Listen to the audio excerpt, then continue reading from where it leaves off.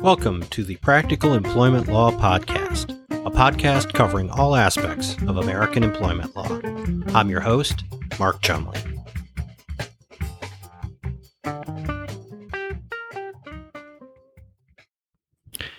The holidays are here again, so it's time for the obligatory holiday-themed episode. I kicked around a lot of ideas this year. I considered a deep dive into the employment law implications of Rudolph the Red-Nosed Reindeer. You may recall that classic claymation Christmas special that depicted a workplace rife with nepotism, bullying, and disability discrimination, assuming that a shiny red nose is a covered disability. Or how about It's a Wonderful Life, with its depiction of child labor violations at Old Man Gower's drugstore, not to mention outright assault of a minor employee. And of course there's my personal favorite, Die Hard. As they say, it's not Christmas until Hans Gruber falls off the Nakatomi Plaza. Seriously, though, I think I've warned about the dangers of workplace holiday parties in past episodes, and Die Hard certainly makes the point. That was one rough holiday party. Ultimately, I decided against all of those ideas in favor of a look back over the past year of employment law issues I've covered and an analysis of who's been naughty and who's been nice from an employment law perspective. So here we go. First up, you may recall that back in March of this year, the NLRB ruled that common confidentiality and non-disparagement provisions in severance agreements could violate Section 7 of the National Labor Relations Act. In particular, broad provisions for confidentiality and non-disparagement that are commonly included in severance agreements may violate the Act by chilling employees' rights to discuss terms and conditions of employment. This applies to employees who are covered by the Act, most non-management employees, and violations could lead to unfair labor practice charges. In general, employers should have removed the confidentiality language, except relating to trade secrets, and edited non-disparagement language to cover only knowingly false statements. Despite this ruling, I'm continuing to see separation agreements from employers with language that would likely constitute a violation of Section 7 if the NLRB reviewed it. So employers who have not updated confidentiality and non-disparagement language in their severance agreements are on the naughty list. Sorry, but it's true. Next, let's consider non-compete agreements. I have discussed at length this year the many ways that non-compete agreements are under attack. Obviously, there's still the pending FTC rule, which would effectively ban non-competes. The final vote on that rule is not expected until April of 2024. However, several states have already passed their own laws, significantly limiting the enforceability of non-competes. California, Minnesota, Oklahoma, and North Dakota have enacted outright bans.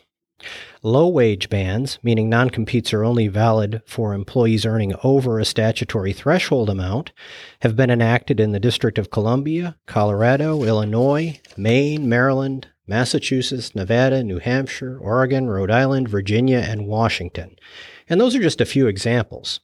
So if you want to have non-compete agreements, you need to make sure that they're in compliance with all applicable laws. If you're an employer who makes it a regular practice to review your non-compete agreements for compliance and edit them accordingly, then you are on the nice list. Congratulations. Two big changes in employment law in 2023 were the Pregnant Workers Fairness Act, the PWFA, which went into effect in June, and the Providing Urgent Protections for Nursing Mothers Act, the PUMP Act, which went into effect in April. The PWFA requires covered employers to provide reasonable accommodations to a worker's known limitations related to pregnancy, childbirth, or related medical conditions, unless the accommodation would cause the employer an undue hardship. The PUMP Act states that most employees have the right to take reasonable break time to express breast milk for their nursing child. Covered employees must be provided with a place other than a bathroom that is shielded from view and free from intrusion from coworkers and the public, which may be used by an employee to express breast milk. A bathroom, even if private, is not a permissible location for the employer to provide for pumping breast milk. Overall, I've been pleasantly surprised by how well employers have reacted to these laws. In my experience, most employers have stepped up to comply with these laws, and I've even encountered some really creative ideas for compliance with the PUMP Act. So these employers have made the nice list and can expect something in their stockings this year. Next up, let's consider pay transparency laws. There has been an increase in states requiring employers to include pay range information in job postings, as well as providing disclosure of pay rates to applicants and employees upon request.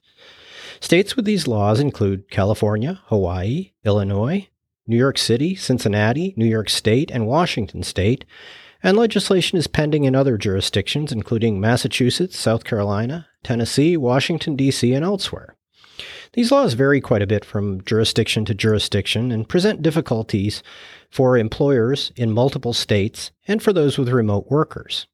If you have not taken steps to familiarize yourself with these laws and to get in compliance, I'm afraid you're on the naughty list, and you may find yourself on the receiving end of a lump of coal courtesy of a state Department of Labor. This year, I also touched on the employment law implications of artificial intelligence. Possible issues include discrimination arising from the use of AI in hiring and promotion decisions. There are also issues with privacy and data security, employee monitoring, protection of intellectual property and trade secrets, ethics, and various business concerns. If your company is using AI, or if you're contracting with companies that use AI and could impact your business, like recruiting firms, you really need to consider these issues and adopt appropriate policies. If you're addressing your AI issues, you're ahead of the curve in my experience, and you make the nice list. Finally, we considered the issue of legalized marijuana this year.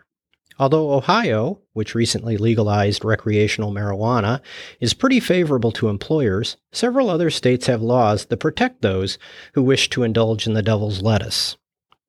These state laws vary, and employers have to weigh issues of compliance, workplace safety, and their ability to hire adequate staff given the prevalence of marijuana use.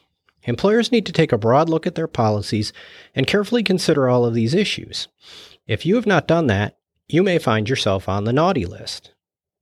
So there you have it. That's a review of the big issues I've covered this year. I will leave it to you to tally up whether you've been naughty or nice. This has been the Practical Employment Law Podcast. Thanks for listening.